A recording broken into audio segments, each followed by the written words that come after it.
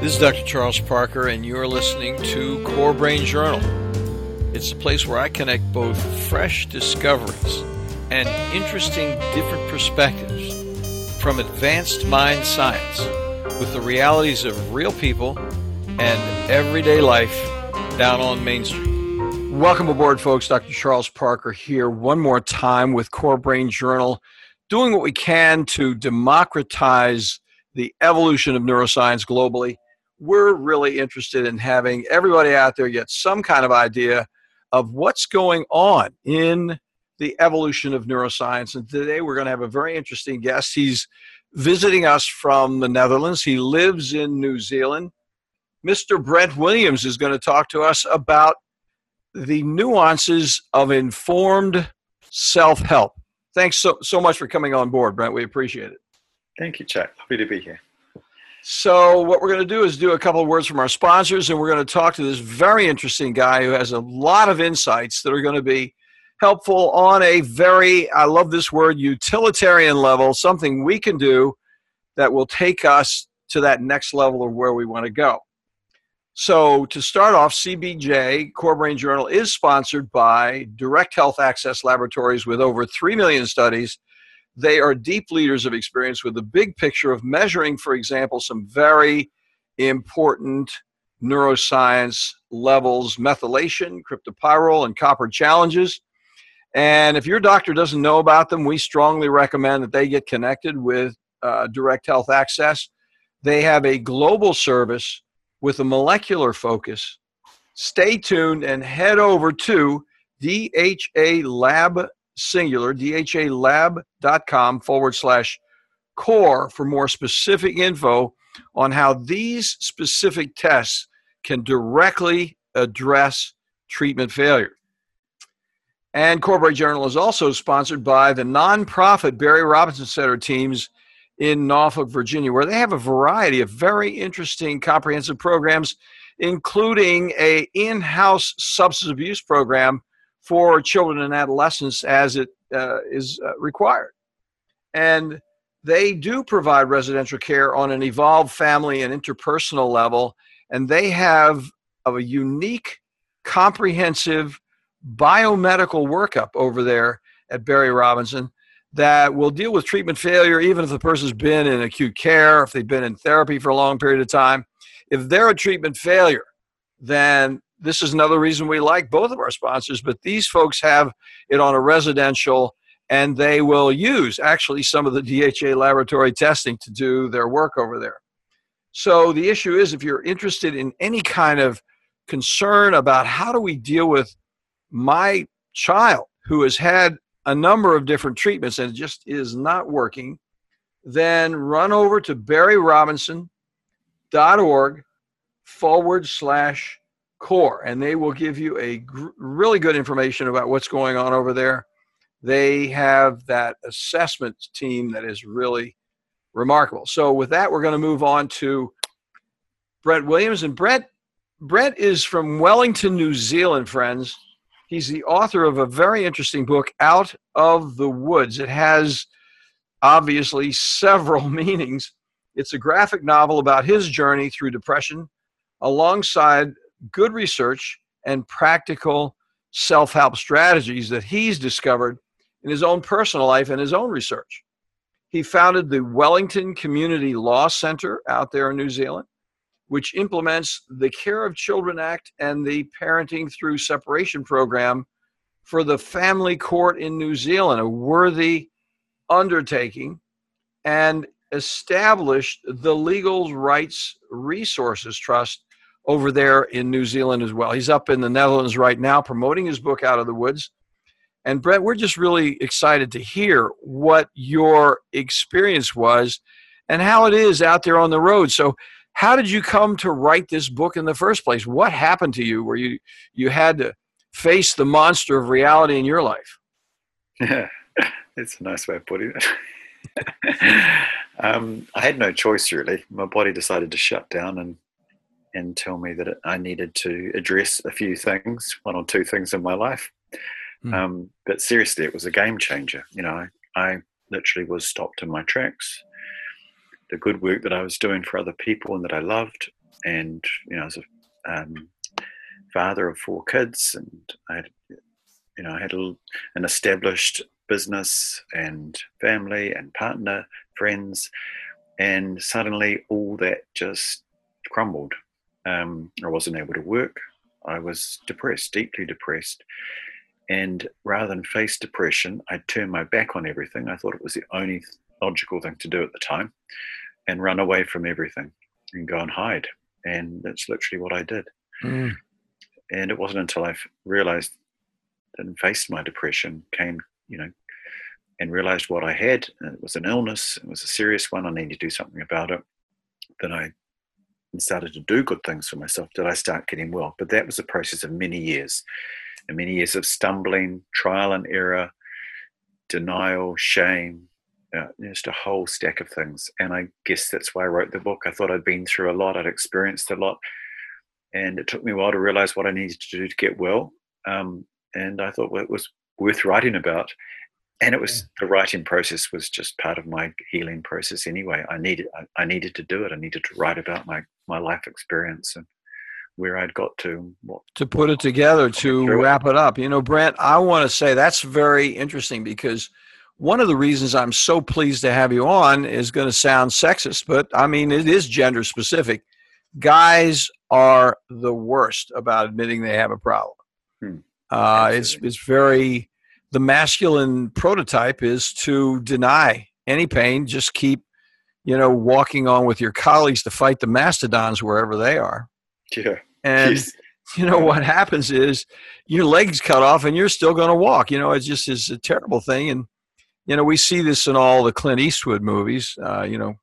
Gran Torino is an example where a person's really in trouble and they don't know what to do with it, and they just keep sucking it up and for you to come out and say, hey, I faced the monster. I'm really looking forward to hearing more about how you actually did that. It is atypical. It's definitely atypical. And there are guys out there that need to listen to this piece, because we see it all the time. And usually what happens, a person has to have a very serious blow in some way for them to say, okay, well, I guess I'll have to talk to somebody, because you're obviously an intelligent guy. You're a writer, an author. And the other problem is not only being a guy, but being smart. If you're a guy and you're smart, you're a do-it-yourselfer to the max. And DIY doesn't work. One more thing. If you also, your whole reputation is built on helping others. Well said. Add that, and then you got this real cocktail of like, I don't want anyone to help me. I'm the strong one. I'm not the one that gets weak. I can get through this. Surely, some way I can do this on my own. So it's that was also in there. Excellent point of clarification. I really appreciate it. So then what did you, so you were out for quite a while from your family. How long were you out there in the woods? Years. Really? Mm. Oh, that must have been terrible. What did you do? Would you become a blue collar worker, or how did you actually manage yourself when you were out there? Well, I was fortunate that I had insurance through my business, which is probably a bit of a mixed blessing, really. It meant I could delay getting well, but it also meant that I could get well. So it did both things for me. Mm-hmm, mm-hmm. I think perhaps the reality would have struck home harder and faster if I had realized that I had no other options. Mm-hmm. So literally, because I still had income, I was very fortunate. I could take myself away, hide, pretend to be dealing with it in some other way. And, it does work to some extent. The symptoms of depression did lift when I ran away and removed myself from all the stresses in my life. Yes. But then, of course, the stresses come in. Wherever you go, you cannot hide from the stress in life. They come on in the smallest of ways, and you're so fragile because you haven't really dealt with any of the issues. You're going to crumble again, and that's what I kept doing. Crumbling, picking myself up, going somewhere, hiding, falling over again. And it just went on for years, really, in denial. And, what were you doing in terms of helping others? I would be interested, and I think our audience would be interested in hearing what your service was. What did you do? Well, for the years prior to depression, I was making resources on mental health, believe it or not. Well, that's where I was going. It sounded like it might be. So yeah, I made documentaries about people and for professionals to help them identify how to assist in the area of adolescent mental health. I mean, that is the bizarre thing, that I had some knowledge in the area. And I was also making resources about child abuse, domestic violence was a core area of mine, and parental separation and the impact of that on children. So that was my daily diet. Mm. Now, all these were issues in my own life. These were all issues that I had experienced during my childhood, but I was not aware of the connection. I was Mm. driven, I was possessed to do this work, I was a champion, but I was totally unaware that what was really pushing me. And of course, it was going to push me to a brick wall at some stage in my life. It was amazing that it took till my late 40s for it to happen. Well, your blessing is that you're curious. you had something. I want to figure this darn thing out, Well, I've always and thought it I'm was against the wall. And I've been good at figuring it out, but I'm going to figure it out through one kind of. I'm just going to throw the ball around and practice for a while, and I'll ultimately figure it out. And But do you know what depression makes you do? And this is common, I'm sure. Is the depression makes you take the ball, go into a dark corner, and sit there and look at it intently, thinking you can actually work out how to play this game. mm-hmm. And it just doesn't leave you. Day and night, you're trying to work your way out of depression using your mind to do it. And it's just a game depression loves to play, and it just takes you further and further down the hole, and it's darker and harder to get out. But I was convinced that if I just worked at it hard enough, I could pull myself up, get myself out. And all I was doing was just driving myself further under. It was a fascinating mental process. Well, I think that's a very useful, worthwhile clarification, because that is indeed what happens with people that we've seen is they get lost in that netherworld and they keep trying to find the answer. Somehow it should arise from within. And the answer is somehow going to be a cognitive answer in terms of, a light bulb goes on or some kind of transformational experience instead of, I've just got to start doing some things differently here and I've got to figure out. And I think another thing, you haven't said this, but I'm looking forward to that first step out. What was your objective when you began to see that you were stuck? How did you then begin to get unstuck? What were some of the steps you took to unstick? Well, there were several steps because I kept this sort of doing something quite good and then retreating and then falling over, getting back up again. So there was many steps. The first big step was, I remember noticing my behavior was very odd. And I thought, shit, this isn't normal. This is not right. There's something very odd about your behavior. You better go and see your doctor. So I had a doctor to go to. I had an MD or a GP. Mm-hmm. And I went to him and I described what was happening. But that took a while. I didn't turn up to my doctor and say, hey, doctor, I'm feeling like this. I went with some excuse that I had some other rash to deal with some cream, and I was just about out the door. And I just said, oh, there's something else I need to talk to you about. I almost got out the door without talking about the reason I'd gone to see him. And I described, and he was very good. He just pushed his pen and paper aside and sat there facing me, and I couldn't get away. And he said, what's going on? So I described some of the symptoms, and I said, I don't know, it's weird. I said, my loved ones have this sort of dark shadow around them, and I'm just lying in bed crying in the middle of the day, and I can't get up. And he just said, listened to me for 20 minutes and said, you're suffering from classic major depression. He sent me to a psychiatrist who came up with the same conclusion, just a lot more pages of describing what was going on. And they sent me to a therapist. So that was the start of my journey. But I was bucking and resisting and still wasn't taking any of this on board. When I got the psychiatrist's report, I thought I was reading a report on a client of mine. I literally didn't absorb it. I was still so resistant. It was really. So the first step was going to my GP. And then for many steps, really, little steps, and still always thinking that I could get out, that I didn't need these people's help, that I wasn't depressed, that it was Yep. something else, clutching onto something else. But eventually, after a few years, I ran out of options. And again, I was lying in bed feeling absolutely terrible, thinking, Brent, you've run out of options. Come on, you need to take some medication. You need something else. This is what all your efforts have failed. It was sort of that point that I realized that I needed to do something else. And I took some medication. It wasn't a traditional prescription. It was still an alternative. It was the best I could do at that point. And I got myself to a good therapist. And I stuck with that therapist. And she, more than anything, helped me through this process. Well, let's talk a little bit and amplify on this one point, because you hit an extremely seminal transition point there that I think so many struggle with. I see it every single day that I'm in practice. Yeah. But it would be great to hear it from you. And that is your resistance to medication. I think that's pervasive. I think it's one of the reasons I'm doing Core Brain Journal, because I've seen it so often. I want to get individuals like yourself to like put it out on the table so an individual can really address these kinds of issues with themselves a little more successfully and quickly. Because it's the whole thing. So let's tell us what your perspective was on why no medication, why was the resistance there? What were you thinking about there? Well, I think at the most fundamental level, I could come up with all sorts of reasons, which are partly valid. The most fundamental one is just like I didn't want a therapist or a doctor or anyone to help me, I didn't want a medication to help me.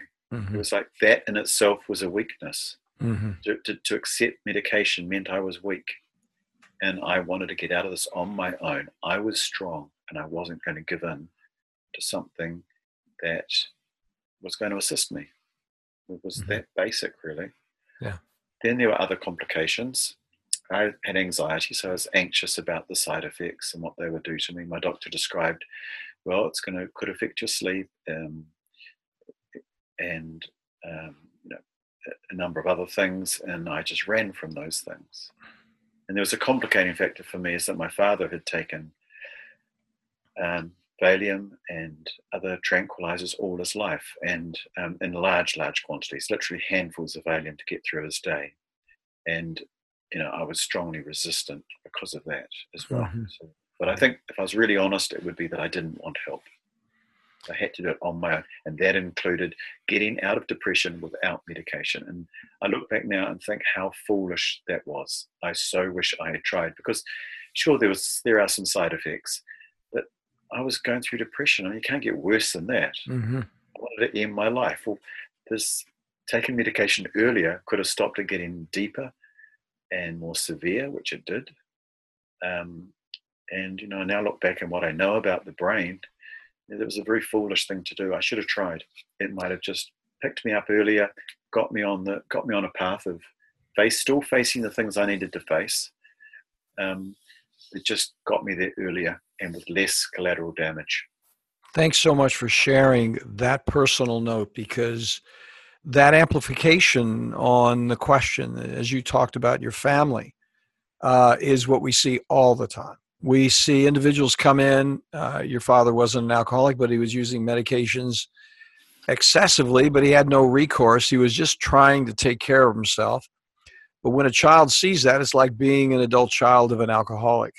You see the same thing happen with individuals who grow up in substance abuse families. It doesn't have to be child of alcoholic. It can be child of a cocaine parent or a heroin parent. It doesn't matter. They see these chemicals work against their parents, and very frequently when they're not administered correctly, people do actually get worse under the medication. I mean, look, they can get worse under the medication if you're doing it exactly right because of other biomedical influences, which is a whole nother topic, which we talk a lot about here. But back to the issue, if a person's programmed that way without even being aware of programming, they then fight that because they just don't want to go down that rabbit hole. And you said it, but I'm going to say it even more explicitly because we see it so often. Key point. Well, it was very big for me too, because I tried from a very young age to be a very different person to my father. He was a hugely dominant force in my life. and it perpetuated a lot of abuse in the family. So I was working, all my whole life from a very young teenager was about being different to him. So, when I was sick, when I got depression and anxiety like he did, I wanted to do that differently too. Mm-hmm. So, that was a big thing. And there had been, a family member had taken 200 of his Valium to try and end their life. So that was a big factor as well. That was looming in my head.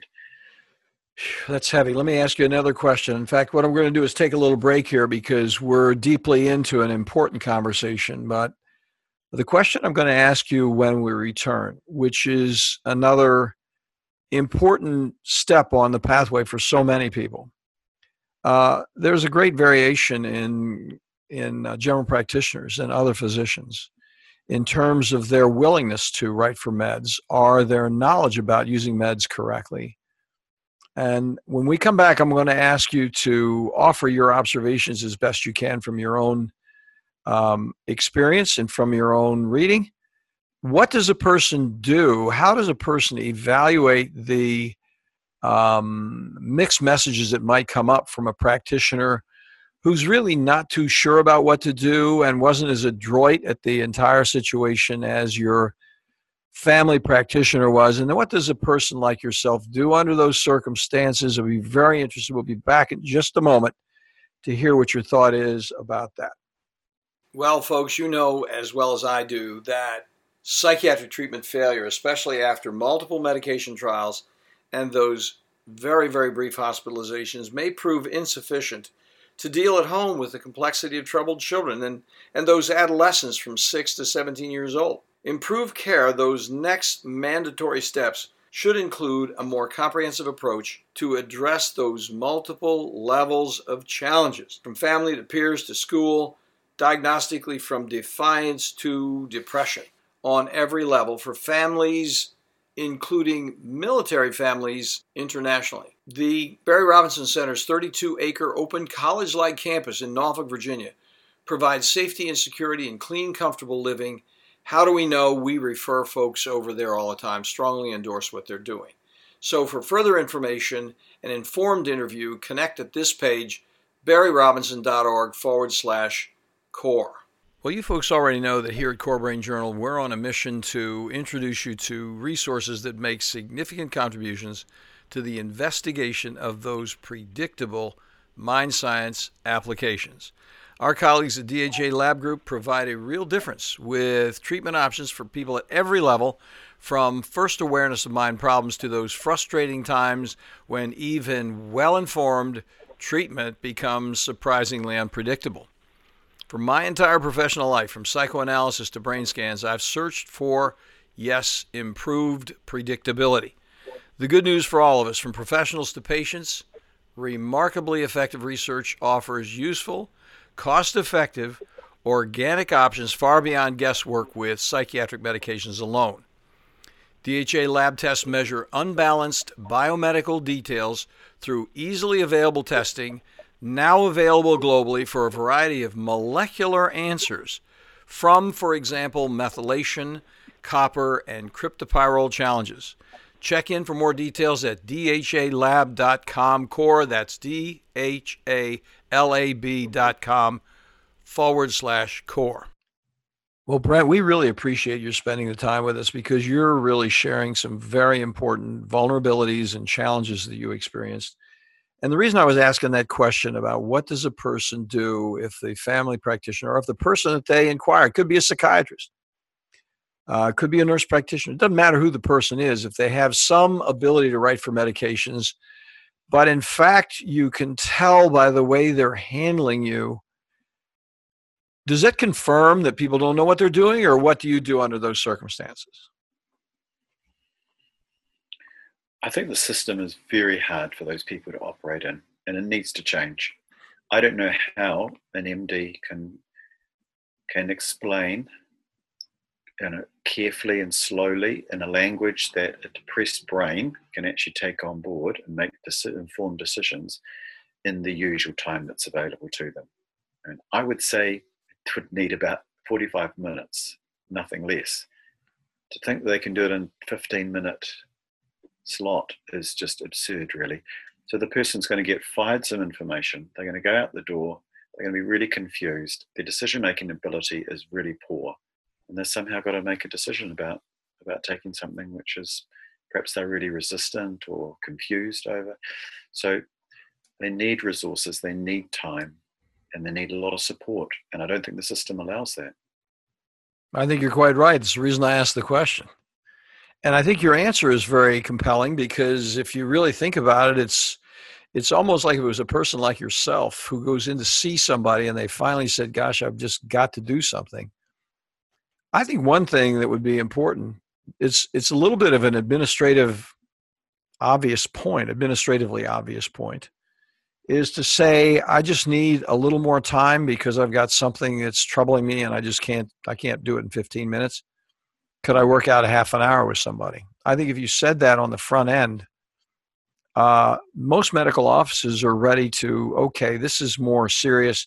I just have to do it. We can't do it in 15 minutes. And as you well know, the whole system is set up for brief visits. We do this in our office, but we do 15 minutes when there are no complications, and it's nothing's routine. Every single day, every single med check is and does have to be a custom job. But on the other hand, if the complexity is diminished by some progress, then you're in a different state than if you're completely raw, unzipped, and vulnerable. And in that situation, my own take of it would be, if a person just said, I just need some more time, I think most physicians would say, I can do that, or I just don't have time for that. I'm going to refer you to this guy to get that done. Yeah. But you definitely need to see a doctor, because the depression symptoms, they really shift around, and they vary from person to person. And, I'd really caution people to go to the internet and try and self-diagnose their symptoms. It's a range of symptoms that could be any amount of things could be going on. It could be their thyroid packing up. It could be their kidneys packing up. And it's creating hormonal imbalance, which is giving all the symptoms of depression, but it's something else. They might be really lacking in certain things in their body, that need blood tests and other things. So, the MD is such an important person to take care of the whole. I went off and I wanted somebody, I was targeting individual therapists and practitioners to target particular symptoms, each one of them, whether it was my inability to sleep, or muscular problems, or migraines. And there's any amount of people who will focus on those individual ailments and will say, yeah, well, you could have a brain tumor, so we better put you on an MRI. But it takes your MD to say, well, this massive symptoms looks pretty much like depression. This is what we needed to be looking at, and to do some underlying tests if there's some concerns there. So I think it's really important to see a doctor. It's so good to hear. Internet chasing. I quite agree with you, obviously, because I'm on the physician side, but we see so many people who are short-ended because and that was one of the reasons I asked the question previously, because they either don't chase it hard enough. I just need to get set up to really think, okay, this is going to take some energy on my part, and it may not work out best the first go round. I just may need something else, but I've got to start somewhere. I think that first step is, as the wise men say, is the longest one. But then if they actually take that first step and they think that and they really understand the fact, and this is a very important point for our guests repeatedly make this point here at Core Brain Journal, is that there's a science. We're in a Galileo mind moment. We have new technologies that completely change it. This isn't about dreams and fantasies and just your childhood, although your childhood is relevant, as we just talked about, but it's a whole complexity of things that go beyond labels and label games. Is how do we deal with this human being in her entirety? And the science is there. And I'm so glad to hear you say that, because so many people take a position of the whole thing with medicine is out the window. And they take the position that the biology is real. They don't even think biology is a real aspect of it, because we've had so many years of psychoanalytic psychotherapy as being the main, even now, 2017, as the main course in a person's life instead of going ahead and doing something biologically about it. So. Well, I mean, I would say you throw the book at depression. It's a tough opponent, and you don't muck around in working out which one of a number of things which might work. And you need to look at everything. You need to look at your lifestyle. You need to look at your biological factors. You need to look at your social issues. You need to look at historical issues. You know, if you're midlife and you've lived, a good chunk of life and you fall over with depression, then it's going to be a whole heap of stuff. It might be different for a teenager whose grief has set them off into a depression path. But I think for me, I needed a full overhaul, and I needed to tackle it at all levels. That was the reality. And I think there's also a danger with meds is that people think that antidepressant, some people think that's all they need to do. They just take a pill, carry on with their life, and it will just be fine. And it doesn't tend to happen. No. For a few, it does. For many, it saves their life. But for a good chunk of people, it's not enough. They need to do more than that. They need to actually just see the medication as how I describe it in my book. It's a life jacket to keep you afloat. You've still got to swim to shore. You've still got to do a lot of stuff to get back to shore and then back home. But it's better than drowning, and the antidepressant might keep you afloat enough. The problem, the energy, people think, okay, I'm just going to go ahead and drown. I don't have the energy for it. But the issue is it's interesting because I've talked to so many people. I haven't been in that particular place myself, so this isn't from personal experience, but I've seen so many people that just getting started, what you just said a moment ago, and by looking at the complexity, looking at the medication, looking at the relationships, looking at their family, and looking at their path, the whole thing becomes a picture that has a certain, it eventually becomes more bold relief of what the problem is. You can understand it and you can work the program. It's just that those first steps are filled with denial. I wonder what the heck is that? Oh, you know what? My phone went off. Siri, did you hear it talking in the background? Yes. My phone went off. I got it turned off. And sometimes it just picks up and where'd that person come in? It's like, oh my gosh.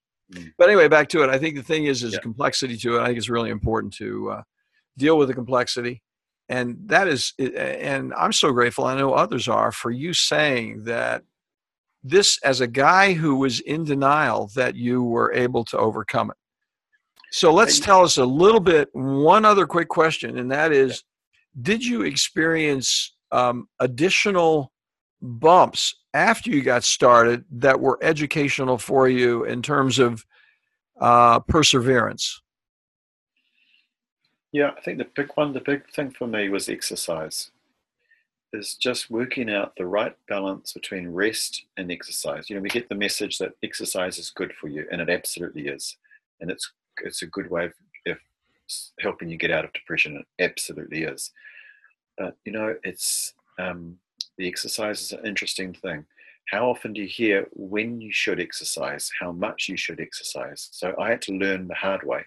I was sleeping a lot, sitting around at home, not getting out of the house until 4 o'clock in the afternoon, dragging myself along about 5 o'clock when it's starting to get dark, thinking I was doing a good job exercising, and then coming back and not sleeping at night, sleeping during the day. So I learned the hard way that I needed to get up early in the morning.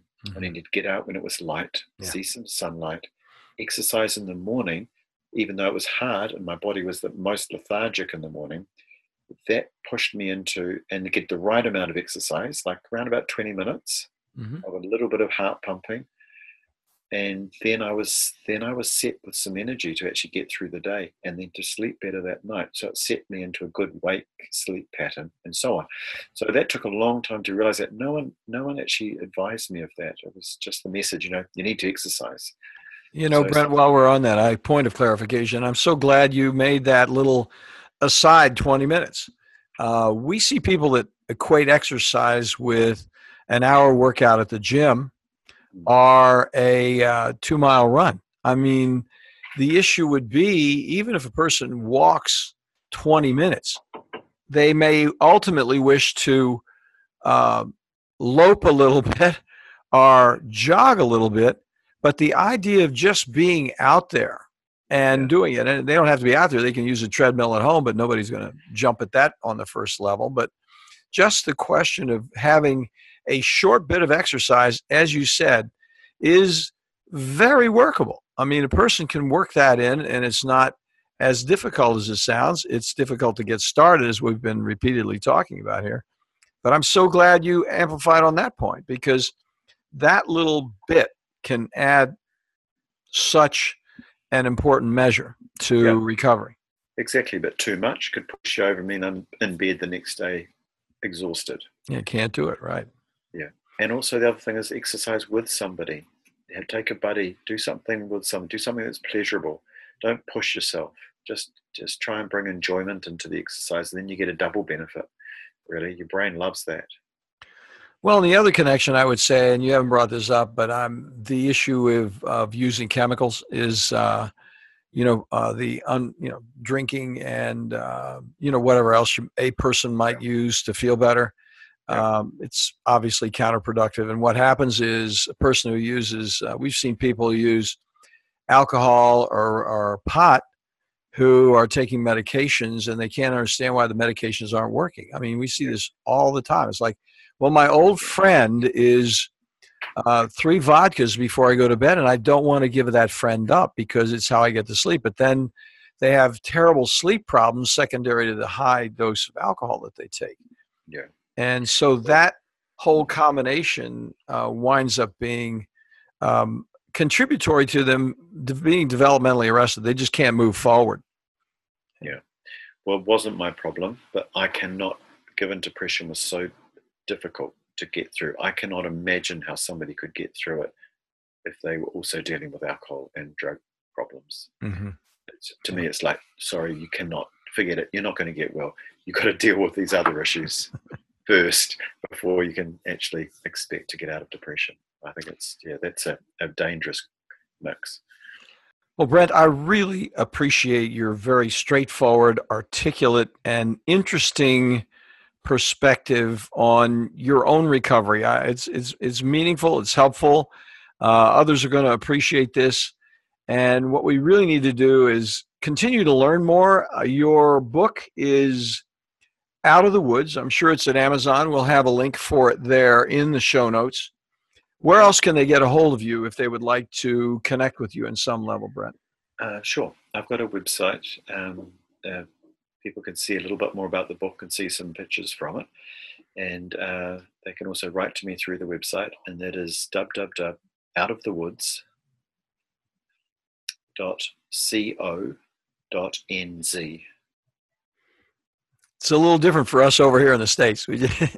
You got the co and you got the NZ at the end. We got to get that squared away. So it's outofthewoods.co.nz. Yeah.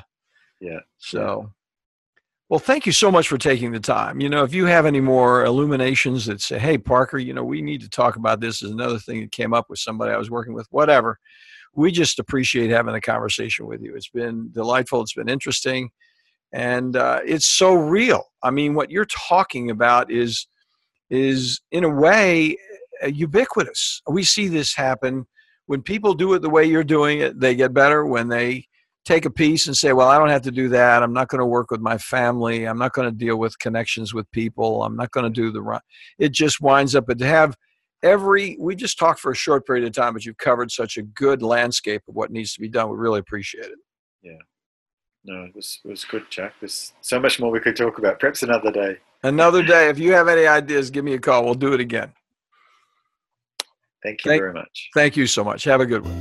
Thank you. Thanks for listening to Core Brain Journal.